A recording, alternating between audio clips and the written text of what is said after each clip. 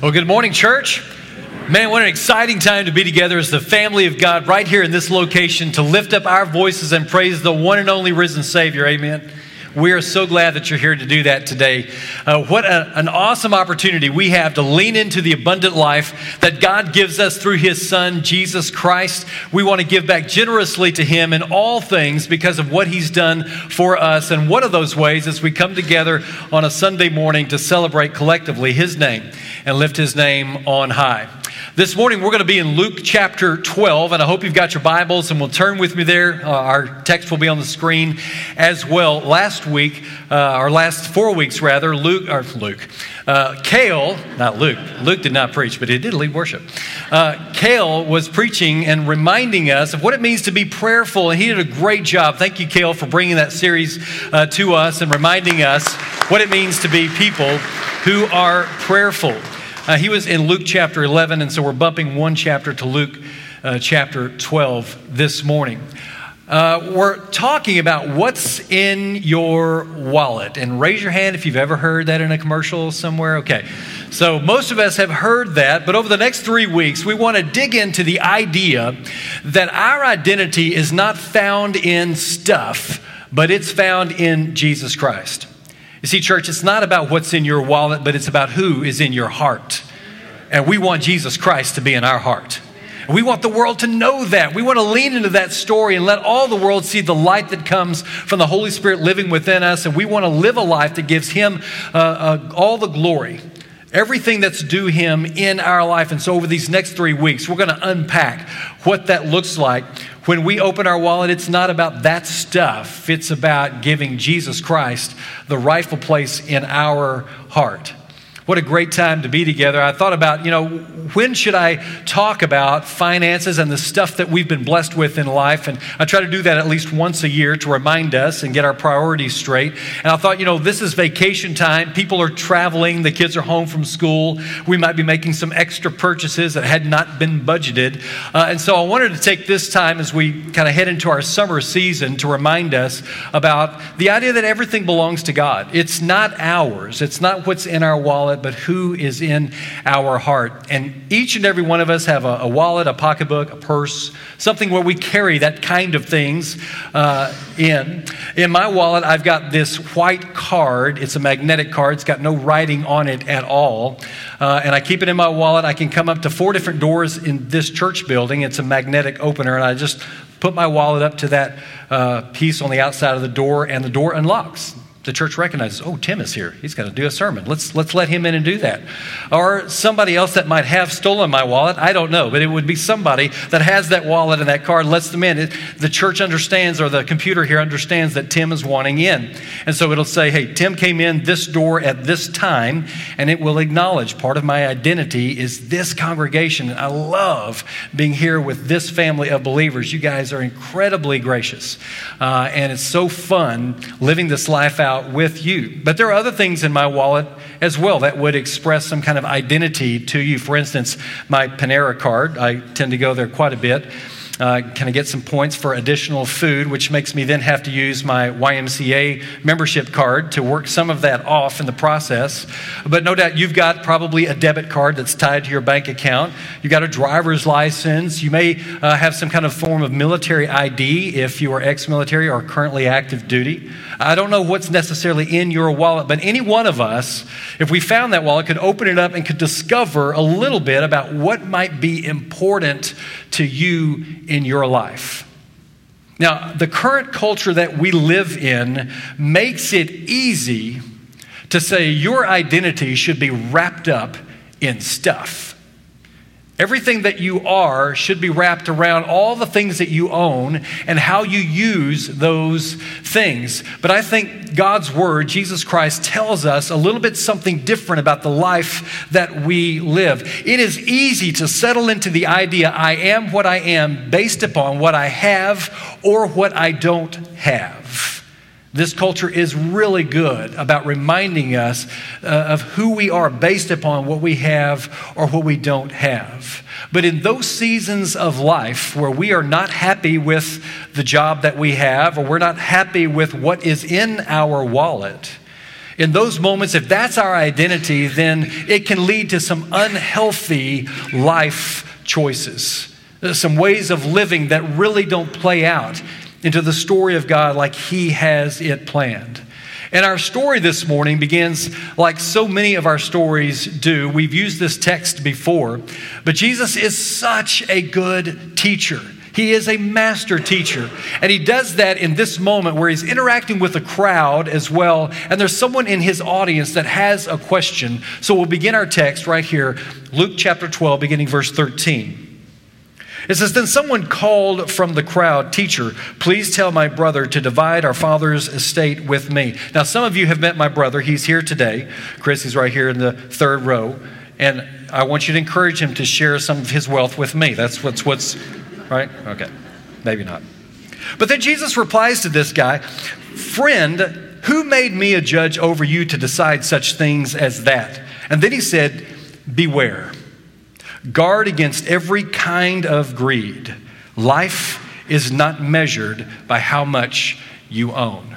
Now, if you are a Christ follower, if you say you're a disciple of Christ, that last sentence is life-changing. And so if you've got your own Bible, I want to encourage you to underline it, highlight it, draw a circle around it. But life is not measured by how much you own. And then He told them a story. A rich man had a fertile farm that produced fine crops. And he said to himself, "What should I do? I don't have room for all of my crops." And then he said, "I know. I'll tear down my barns and build bigger ones. Then I'll have room enough to store all of my wheat and other goods. And I'll sit back and say to myself, 'My friend, you have enough stored away for years to come. Now take it easy. Eat, drink, and be merry.' But God said to him, 'You fool, you will die this very night. Then who will get everything that you've worked for? Yes, a person is a fool to store up earthly wealth, but not have a rich relationship with God." Church, that last verse, verse 21, is also a transformative verse for those of us who call ourselves followers of Christ. We can have all the wealth in the world. We can really be connected to our wallet. But if we don't have a rich and deep relationship with God, it means nothing. And you and I are called to live in that deep relationship with Jesus Christ each and every day, to live out how He's called us to live and not be tied to our wallet. Church, it's not about what's in your wallet, but who is in your heart. That's what this life is truly all about. And the problem with the man in our story is not necessarily his ambition or that he had a lot of stuff, but it's about his priorities. If we were to boil this passage down to just the message that Jesus is trying to get across, it's the identity that He chooses. And if you read all through the story, you'll see a lot of personal pronouns, I and me. It's all about Him. And so we start this morning by asking the question for all of us, where is your identity? Where would you say that your identity is housed? See, this guy was so wrapped up in getting more and more. He's consumed with himself and things rather than other people. That's why Jesus says in verse 15, beware, watch out, be on guard. Because this kind of thing will sneak up on you before you really even know it. The original term that Jesus uses here is a military term, kind of like being on guard duty. In 1989, I went to basic training with the Air Force down in San Antonio. And once you're there and off that bus, you think, what have I done? I will promise you that's the first idea that comes out of your mouth. But there are moments where there are 50 of us in a dorm room and we each have to pull a stent with night watch. So everybody pretty much goes to bed at 10 o'clock, the lights go out, and then we take 2-hour shifts to walk around the dorm and to make sure that the windows are closed, the doors are locked, there's no fires, no water, etc. Everyone else is snoring and having a pleasant evening. Believe me, it's the worst 2 hours of the day because you don't get to sleep. But there's a moment where they tell you, listen, there's a list here on the door, by the door, of all the different IDs that you can allow into the dorm room. People cannot get in from the outside. You have to let them in. And there's a window, a small window in the door, and they will really test you. And I remember one night specifically, I had the 3 a.m. to 5 a.m. watch, and somebody barely tapped on the door, and I went, and there was an officer there. And when you're in basic, you're terrified of those people. They could do anything to you, you just don't know. He puts his ID up on the window, and I look at the ID and I look at the chart, and I don't see a connection, so I don't let him in. He gets very, very upset. And I got read the Right Act after that, although I did the right thing once everybody got up. But that's what Jesus is calling us to, that type of warning, that type of idea, that type of life where you're on guard, where you're watching out for Satan to kind of sneak in and remind you, hey, your identity's in your bank account or your house or your zip code or your job or the title on your house. And Jesus says, no, your identity is in me. It's not what's in your wallet. It's what's in your heart. Who is in your heart? And so we're called to beware. The Greek word that is used here for the word greed can be translated an insatiable desire for more. And you and I have experienced that in life, haven't we? We've been in a moment where we were located right here and we saw right over there the thing that we wanted. Maybe it was a different job, a better salary, a better home. And so we said, if we could just get over there, everything's going to be great. And we finally make our way and we get over there and we think, shoo, but then we see something over here in this corner, right? And then we think, if we could just get over there, things would be great. When in reality, you had said, if I could just get where I'm standing right now, everything would be great. It would be fine. And Jesus warns us as followers of him that we've got to be careful and watch out that our identity is not tied to stuff, but it's rather tied to him. Pop quiz this morning. It's not one you can fail as long as you don't raise your hand, okay? Don't do that. We're going to give you some questions. Have you ever bought things to try to impress somebody else? Have you ever become so consumed with other people's perception of what you own? Have you ever spent ridiculously more on something because of a label? Have you ever bought a house because you liked the zip code better than you actually did the house? Have you been guilty of letting your spending habits be dictated by other people? You see, when your joy is tied to your net worth, then your happiness is all about happenings in life. When your identity can only be found in the temporary things of life, then you'll never get to experience the abundant joy that Jesus Christ, our Lord and Savior, wants to give you in your life. You can't be connected so tightly to the things of this earth when Jesus wants to give you so much more. Church, it's not about what's in your wallet, but it's about who's in your heart. And we want Jesus in our heart. If you and I are constantly comparing and competing with those around us, it will literally suck the joy out of your life. And we're called to have joy in Jesus Christ. Because if Christ is our purpose, then our identity and the things that we hold dear to us can fluctuate, and we'll always have that joy. You see, our mission here at Crosspoint is threefold, and it will never change. It's all about connecting people to Jesus Christ. Crosspoint exists so that people can come into a relationship with God, that we can connect with other people who are on that same journey, and we can become more like Jesus. That's it. We're not here to make money. We're not here to be showy. We're simply here because we want people to know the hope that we have in Jesus Christ. We want to be that light in the communities, in our workplaces, with our friends and our neighborhoods. We want to be the type of people that you could take my wallet and it wouldn't affect me because I love Jesus and that's where I'm tied to. That's who my identity is with. Amen.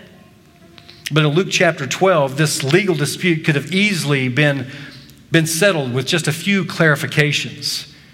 You see, Jesus gets right to the heart of the issue. He knows this guy's questions really has some motives behind it. Jesus knows that this guy is really more wrapped up in stuff than he is a relationship with God. And that conversation with Jesus reveals to each and every one of us some negative byproducts of being connected too strongly to things of this world. And the first idea is this: greed confuses your self-worth. Greed confuses your self-worth. Your worth is not determined whether or not the market is up or down, whether you've got a pay increase or not, whether the house sold for what you were asking or not. Because our identity is tied to Jesus Christ, not stuff. There's a guy in the Old Testament, no doubt you've heard that story before, but if you haven't heard the story of Job, I would encourage you to read that story. It's an incredible witness to a man, no matter what's going on in life, is clearly tied to God, faithful to God. It's about halfway through your Old Testament. Job, by all stretch of the imagination, is the richest guy in the nation. He's got everything. God's blessed him so well. But in 1 week, he loses all of his children. He loses all of his property, all of his cattle, everything that he owns, all of his money, even his health. He's still tied to God, and he's got some questions for God, just like you and I would have. And in chapter 31, he asks, have I put my trust in money or felt secure because of my gold?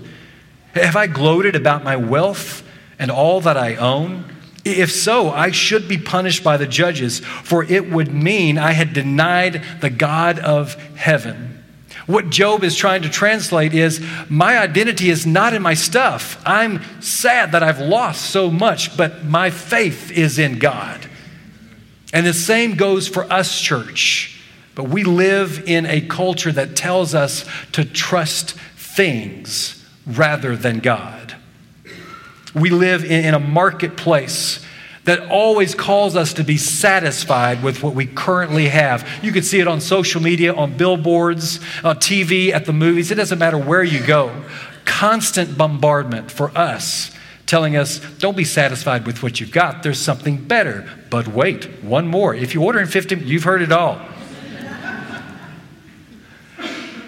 Paul, who was an incredible Christian, who literally gave his life so that other people could know the story of Jesus Christ, writes letters from a prison. He's now been arrested and is going to be killed because of his faith.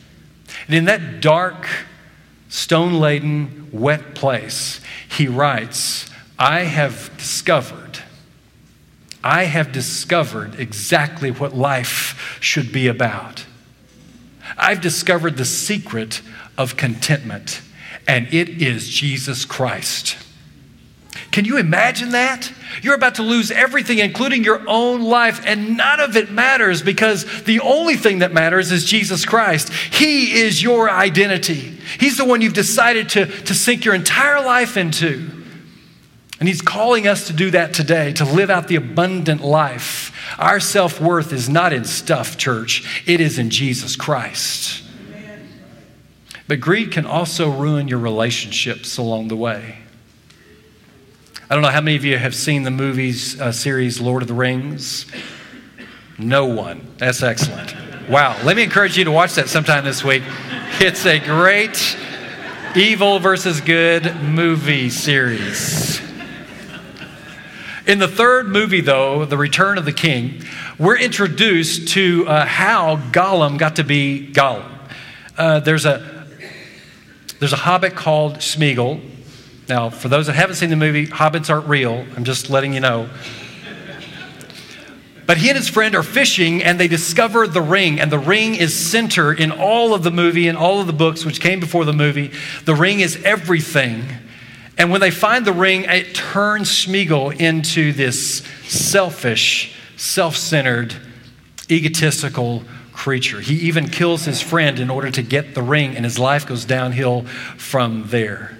We're reminded by that example, this is what Satan wants for all of us.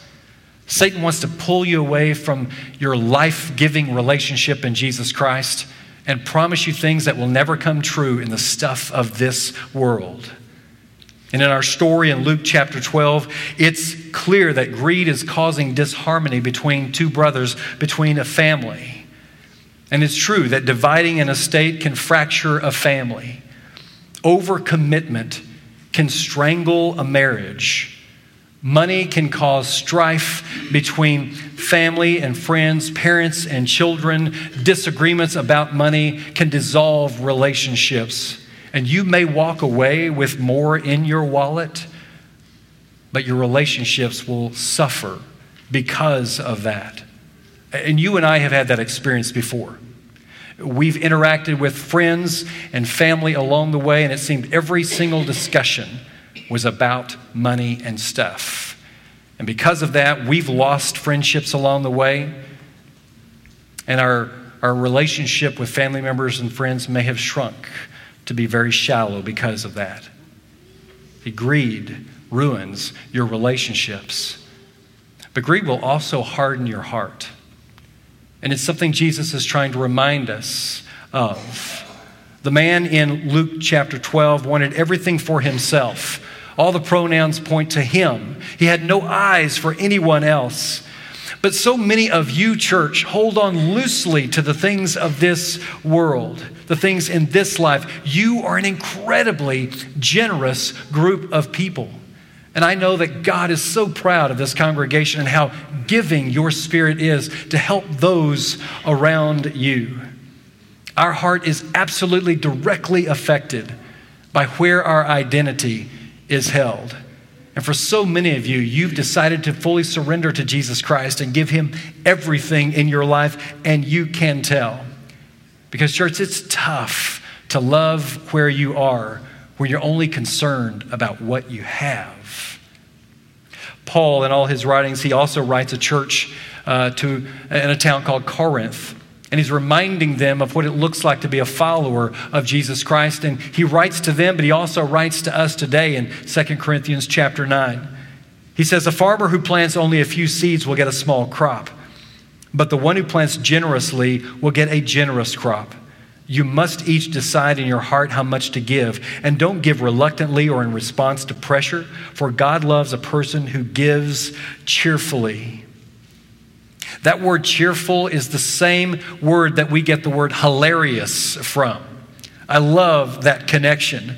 God reminds us that there is joy in giving. I mean, I know that you have experienced that moments when you bought that special gift for a grandchild or one of your children. You placed it under the tree or brought it to that birthday party. They opened it and they lit up. And when they light up, you do too. You've experienced the joy of giving. I mean, don't give just because a preacher might make you feel guilty about that. God wants you to be a giver because he knows it's going to bring you joy in your life. It's the realization that you and I aren't tied to what's in our wallet. We're tied to who is in our heart. Recently this year, we offered Financial Peace University right here at Cross Point, the Dave Ramsey program. And it's so true that getting rid of debt is so important, and it is a freeing experience. Many of us here this morning would do well to honestly sit down and better understand where we are financially, to reduce debt, to free us up to do more kingdom work. Wouldn't you agree? I mean, to free up how tied we are to stuff rather than paying the bank or paying the credit card, that we would be helping people go on mission trips to help tell the story of Jesus. That we would help people right here in our own community better understand who Jesus truly is. This quote by Richard Foster is so important to me. It really changes your perspective on this idea. He says, God's ownership of everything changes the kind of question we ask in giving. Rather than how much of my money should I give God, we learn to ask, how much of God's money should I keep for myself? And it reminds me in my life that I'm called to honor God with everything that I have, everything that I own. What if your identity was what you give in all of life rather than what you keep? What if someone could look at you and your life, your lifestyle, and realize that's an absolute follower of Jesus Christ? It's clear just by how generous they are. They're not tied to stuff here on earth, but they're living for something extraordinary. What if your identity was not what you do on the outside, but who you are on the inside? Luke 12 starts off with a warning. Beware, watch out, be on guard. But the way the text ends also gets my attention. Yes, a person is a fool to store up earthly wealth, but not have a rich relationship with God. What would God say about your life if he found your metaphoric wallet somewhere and he opened it up? What would he say? Would he talk about how generous a person you are, how giving a person you are, that not even with only your resources, but with your talent and your time, you're willing to sit down and share the message of Jesus Christ all around you for all who would listen? At the very end of this chapter, Jesus leaves us in verse 34 with something very important, and he says, "Where your treasure is, there your heart will be also." Notice the order. Where your treasure is, that's where your heart's going to be as well. And so the question that I have to ask us this morning is, where is our heart? Where is our treasure? Have we made a decision that it's really not about my wallet, but it's about who's in my heart? I want to live for Jesus Christ, don't you? I'm not tied to things of this earth. I serve a risen Savior, King of Kings and Lord of Lords. He's the Son of God, Emmanuel. He's walking with you, and he wants to give you the abundant life. But church, we've got to surrender everything to him. We've got to give up my choices and say, God, I'm going to give those choices back to you through your Son, Jesus Christ. I'm going to be the person you've called me to be. It's not about what's in my wallet. It's about who's in my heart. And so that is the final call this morning that I want to give to you. There are some of you here this morning, I know you believe in Jesus Christ, but you've never fully committed to life with him. Today's the day to change that. Today's the day to say, Jesus, I want you in my heart. I want to be all of yours. I'm not tied to things of this earth, but I'm tied to an eternal life with you. I want to live a life that gives you glory in all things. And so today's the day. Don't wait any longer. I know that our shepherds will be gathered along the wall of this room as we sing this next song. And I want to encourage you as we sing that you would go find one of those shepherd couples and let them pray for you, pray over you. Maybe there's something you're anxious about in life right now, something you're struggling with, and let them know those details so they can pray fervently that would pass from you. But maybe there's some here in this audience today who've never been baptized into Jesus Christ.